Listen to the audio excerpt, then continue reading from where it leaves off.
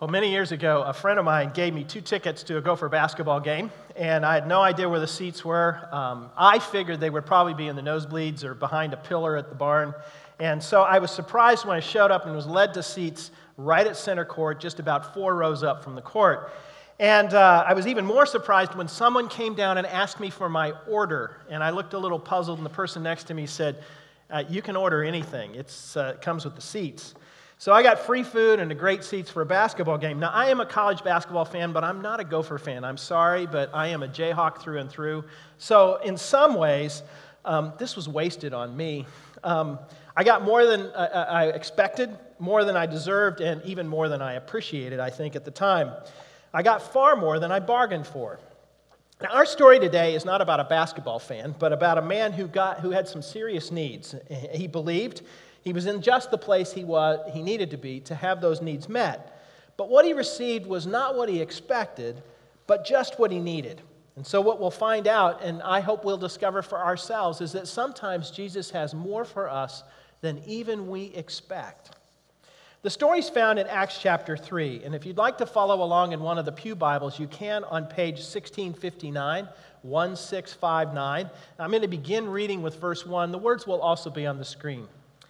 So here's how Luke, the storyteller, begins this particular story. He says, "One day Peter and John were going up to the temple at the time of prayer at 3 in the afternoon." By the way, one of the things Luke is letting us know here is that the earliest Christians, one of the things they did was regularly went to the temple in Jerusalem for public worship. And they were going to an area on the outer wall of the temple, a place called Solomon's Colonnade or Solomon's Porch. And it was a place where Gentiles as well as Jews could gather.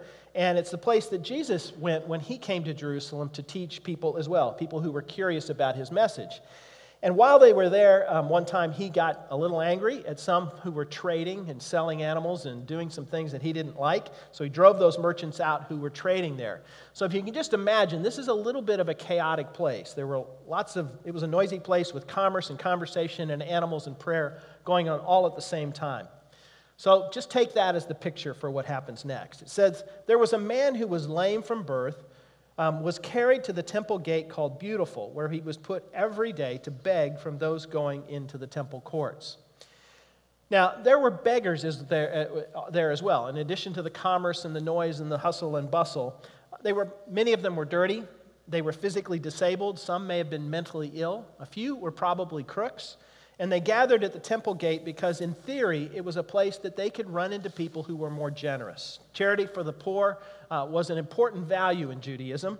It would have been strategic for a beggar to find, especially a disabled person, someone who couldn't work, to find a place there where they could perhaps talk to people who were religious and might have pity and give them something to eat. Throughout Christian history, taking care of the poor, the sick, the disabled, orphans, widows, and refugees has been a priority of the church. These ministries of mercy have characterized Christians through the centuries. And the question for us today is that still true? And in what ways is it true? And in what ways is it not?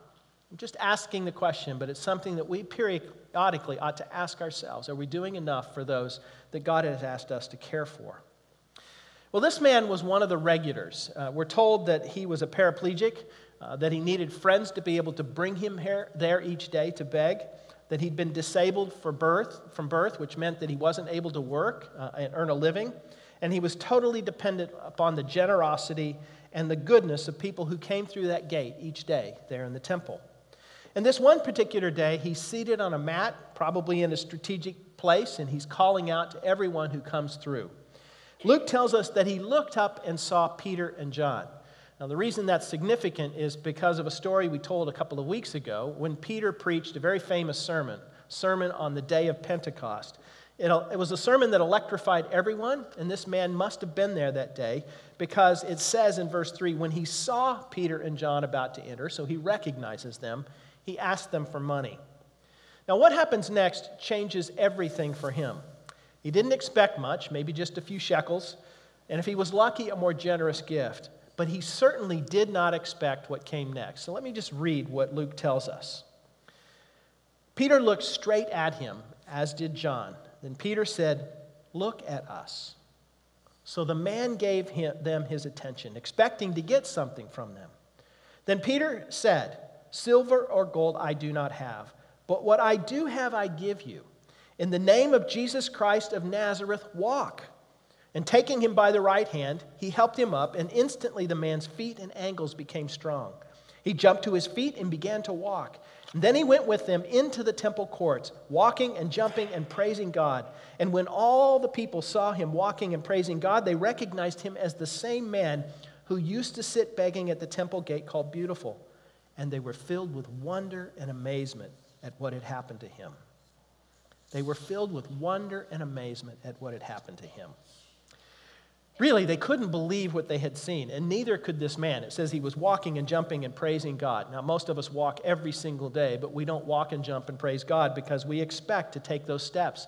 But for him, these were the first steps he'd ever taken in his life. He must have made a lot of noise because people began to notice him.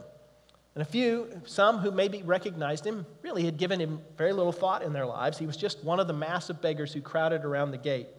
But now, they noticed him. Now, there's a temptation for us to read a story like this and think that Peter and John planned this as a publicity stunt to attract attention. That what they did for dramatic effect. But that's not true. This isn't a photo op, like a politician with a photographer in tow going to visit the victims of a hurricane. And if you're unconvinced, just look at the way this interaction with the man starts between Peter and John and the man. Verses 4 and 5.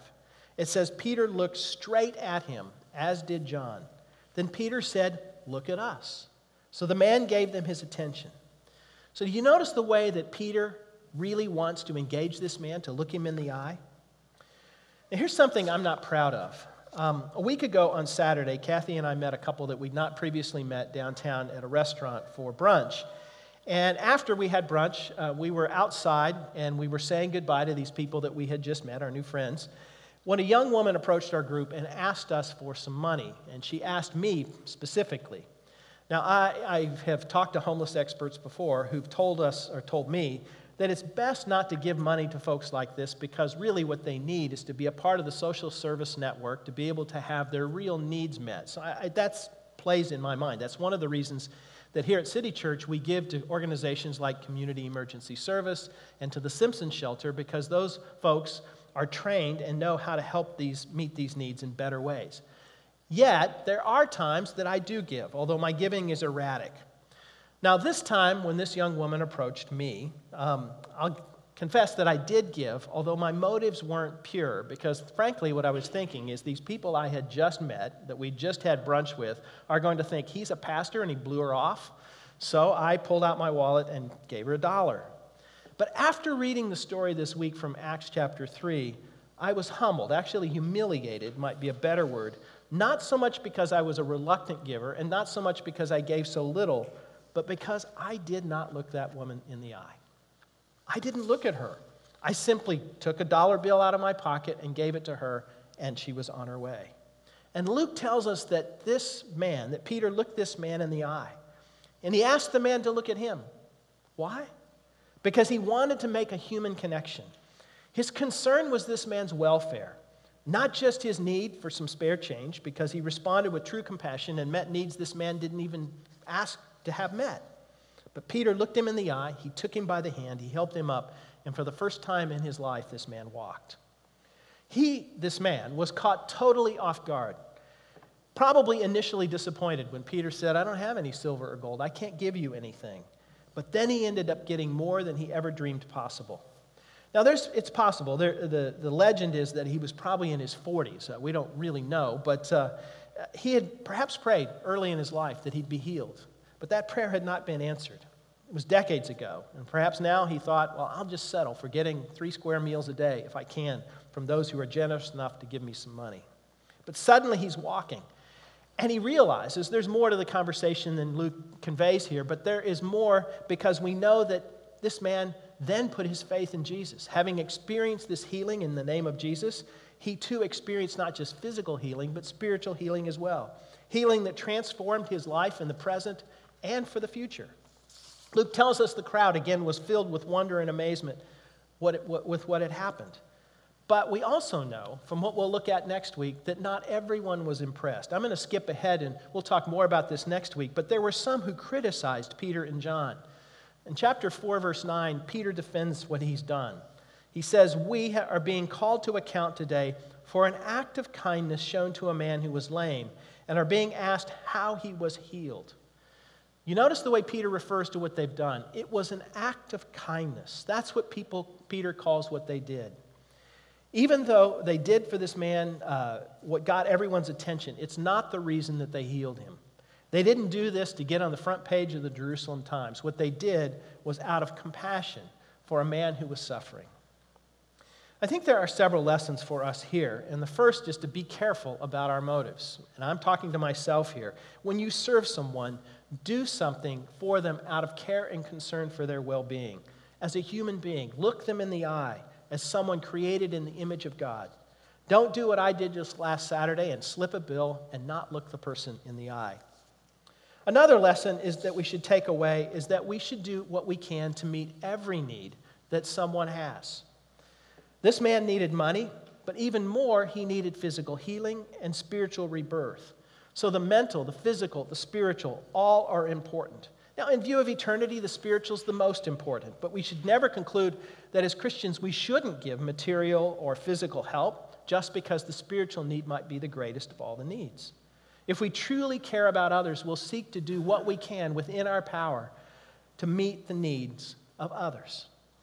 This man needed far more than spare change. He needed Jesus and the healing that Jesus could provide for his body and his soul.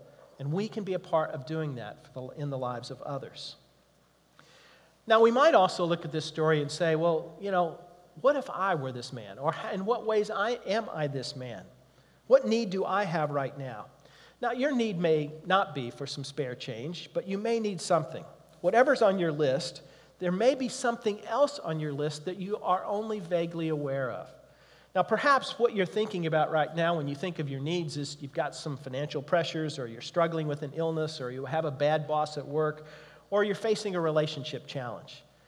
But you may also be aware of a deep unsettledness inside of you, something that just won't go away, that's pointing to something deeper that you just haven't been giving attention to. Because we're all disabled in one way or another. There's more below the surface because sometimes what we are is crippled spiritually. Asking God to meet our needs is something He invites us to do, but know that when we do, we may get more than we bargained for. God may have more in store for us than we ever expected. So like this poor crippled man, we too may be asking for dimes and quarters rather than a whole new way of life, which is what Jesus wants to give us. Sometimes it is not that we expect too much, but that we expect too little. Our true satisfaction isn't found in dimes and nickels, but in Jesus Christ, and He's what we need. So while we may be looking for satisfaction in a career or a bank account or through recognition or looking for entertainment through an exotic vacation or dreaming of a house or a relationship, what we really need is Jesus. This poor crippled man, the one who asked for some spare change, got more than he really bargained for. And his brother, "Can you spare a dime?" was turned into something much more significant in his life. And his immediate reaction was to do what we all need to do when we receive something from God. He praised God. So what can we learn from this man's story? I think, at least in part, is that our ultimate satisfaction is found in Jesus. Yes, we need money, and yes, we need healing. But in the end, Jesus is our true need. Some of us have been looking for satisfaction in all the wrong places. Others of us have been far too easily pleased. Only Jesus can satisfy the longings of our hearts. What Peter and John did didn't just affect this man. It affected many others. Again, I want to read verses 9 and 10. When all the people saw him walking and praising God, they recognized him as the same man who used to sit begging at the temple gate called Beautiful, and they were filled with wonder and amazement at what had happened to him. Wonder and amazement. What a great way to describe what they experienced and their reaction. And then Luke tells us that while the man held on to Peter and John, all the people were astonished and came running to them in the place called Solomon's Colonnade. Peter, as we learned a couple of weeks ago, is not one to let an opportunity slip through his fingers to tell others about Jesus. So it says in verse 12, when Peter saw this, he said to them, "Fellow Israelites, why does this surprise you? Why do you stare at us as if by our own power or godliness we made this man walk?" Now what Peter says here is really important. At the time, many believed that wonder workers, people who could do miracles, were able to do so because of their great piety. So because they were such righteous folks, they had special power. But Peter and John disagree. Surrounded by this amazed crowd, they're essentially saying, it wasn't us, it was Jesus. The real power behind this isn't something that we've done, but what God has done through us. Now, let me just acknowledge up front that I know that not all of you are necessarily Christians. In fact, you may be seeking, you may be skeptical about all of this, and one of your skeptical points is miracles. You just can't accept the idea that miracles take place. Many people, at least that I've talked to, assume that people in the ancient world were more gullible, that they would just maybe believe miracles were more likely to happen than we do today. Although I don't think that's true. We even have an instance in just after Jesus rose from the dead, one of his disciples, Thomas, did not believe and said, I have to see it for myself before I will believe it. And Jesus gave him that opportunity. But the same is true here. And yet, the people who would be most skeptical are actually the ones who acknowledge that what happened, happened.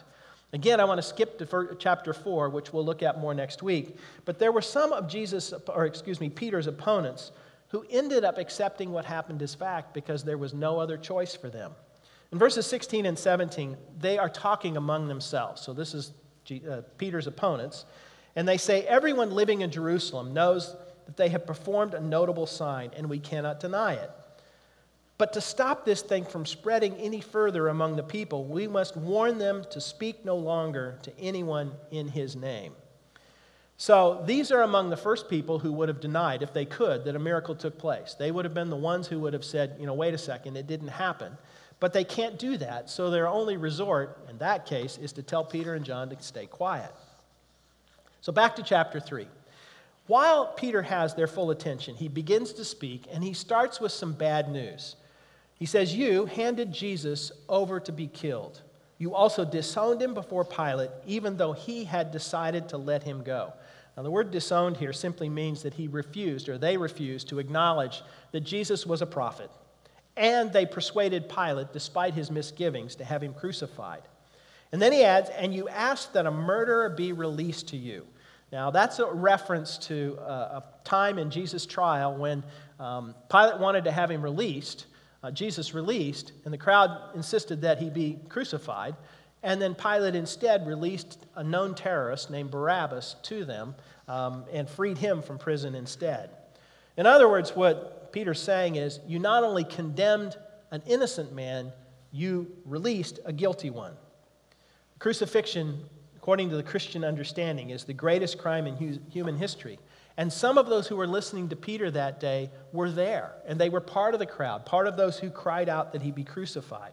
And yet Peter makes the point that whatever mistakes they've made, they couldn't undermine God's plan. In fact, it was part of his plan. So in verse 15, he says, you killed the author of life, but God raised him from the dead. We're witnesses of this.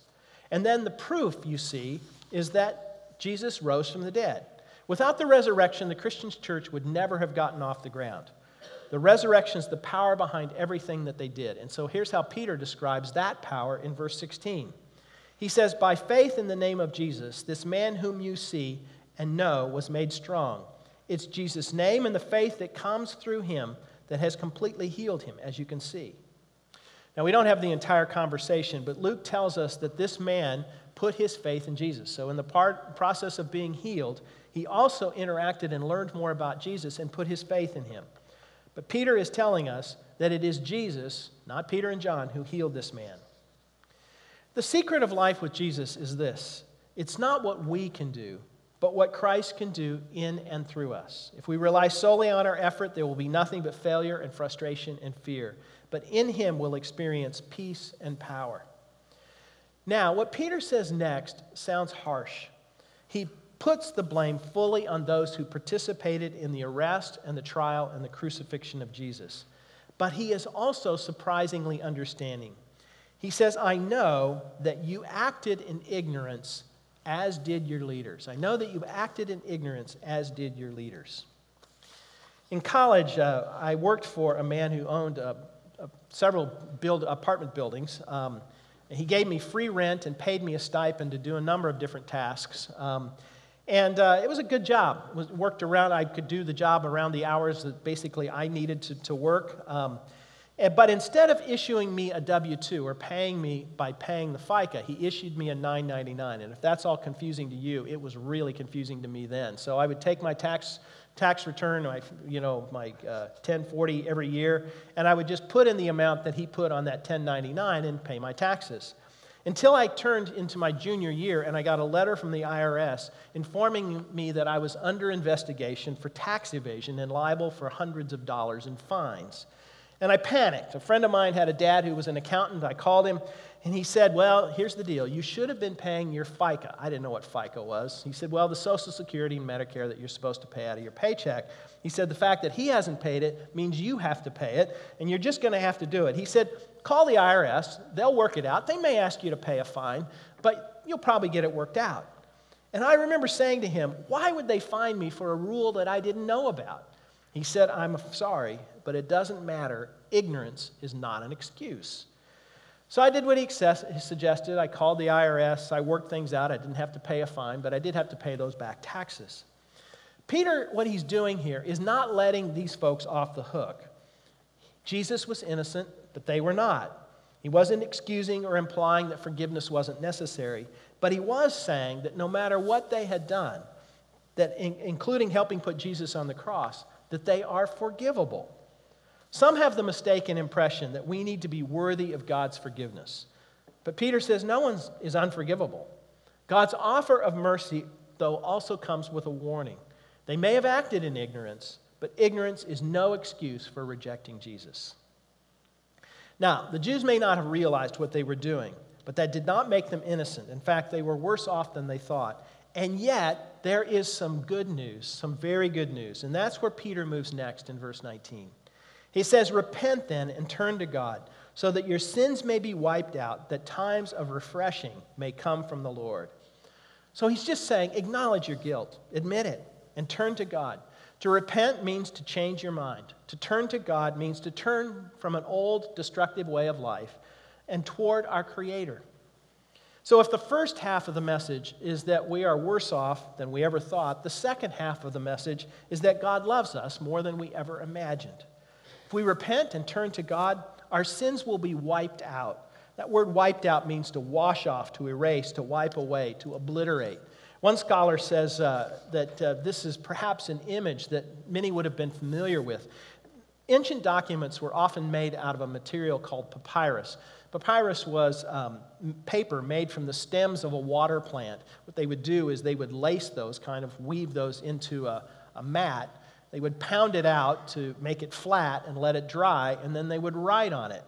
Now, the problem with papyrus was that the ink would dry on the surface, but it didn't soak into the material. So that actually had an advantage. If you were using that piece of papyrus and you wrote something on it and you wanted to write something else, you could just take a wet cloth and wipe it off. That is the image here that Peter is giving, that these sins can be wiped away. So we might talk about wiping a whiteboard clean. That's the idea of what's going on here. So not only are our sins wiped out, but he also says there are times of refreshing that comes from the Lord. In other words, rest and relief that comes from the joy of being forgiven. It's the refreshment that comes from God being present with us, being forgiven and having a restored relationship with God. This unnamed man who was seated at the temple wanted money, and he needed it. He also needed healing, and he got it. And what he needed even more was spiritual rebirth, to have his sins wiped out and to find refreshment from the Lord. We have been created, the Bible tells us, with an unquenchable need for God. So if you're weighted down by guilt, know that in Jesus you can have your sins wiped away. You can find forgiveness and refreshment, knowing that you were loved and cherished by God more than you've ever expected. God's love is freely given. It's not deserved. There's nothing we have done or can do or will do in the future that can earn that love. It comes to us by grace. And no one understood this more than Peter. What makes his sermon so powerful is to think back on his biography, and some of you may know the story, of how Jesus, on the night Jesus was betrayed, he denied 3 times that he even knew him. And the third time, he was in a courtyard just across from where Jesus was undergoing a trial. And when he denied Jesus the third time, Jesus looked across that courtyard into the face of Peter. And Peter understood the full horror of what he had done. But Jesus didn't condemn him. Instead, he loved him more tenderly than before. And in that moment, Peter passed from despair to hope. We receive salvation not by what we've done, but by grace. Our identity is not in who we are, what we do, any talent or skill that we might possess. And God does not love us for the good that we do, but loves us for who we are in Christ, forgiven and redeemed. So we may possess nothing, but by God's grace we receive everything. In His eyes we are infinitely loved and cherished. And if we truly think about it, it's unexpected, it's undeserved, and we get more than we ever bargained for. Let's pray. Father, we think of this story and think of Peter's courage to speak out, even though there were those that day, as we'll learn next week, who didn't want him to speak out. But he did so because he had experienced transformation in his own life. He'd experienced forgiveness and grace and love that came through Jesus. And he wanted to tell others about it. This man who was there that day was just simply asking for a little bread, a little bit of change to be able to buy something to eat. But he got far more. He found healing and spiritual rebirth. Father, each one of us come today with needs of all sorts that need to be met. And Father, I pray that you would meet those needs of those who are here. But I pray, Father, even more, that the needs that are under the surface in our lives would also rise to the surface, and that we would see our need for you, to have a relationship with Jesus, and that we would then come to find the joy and refreshment and forgiveness that we all need. We pray this in Jesus' name.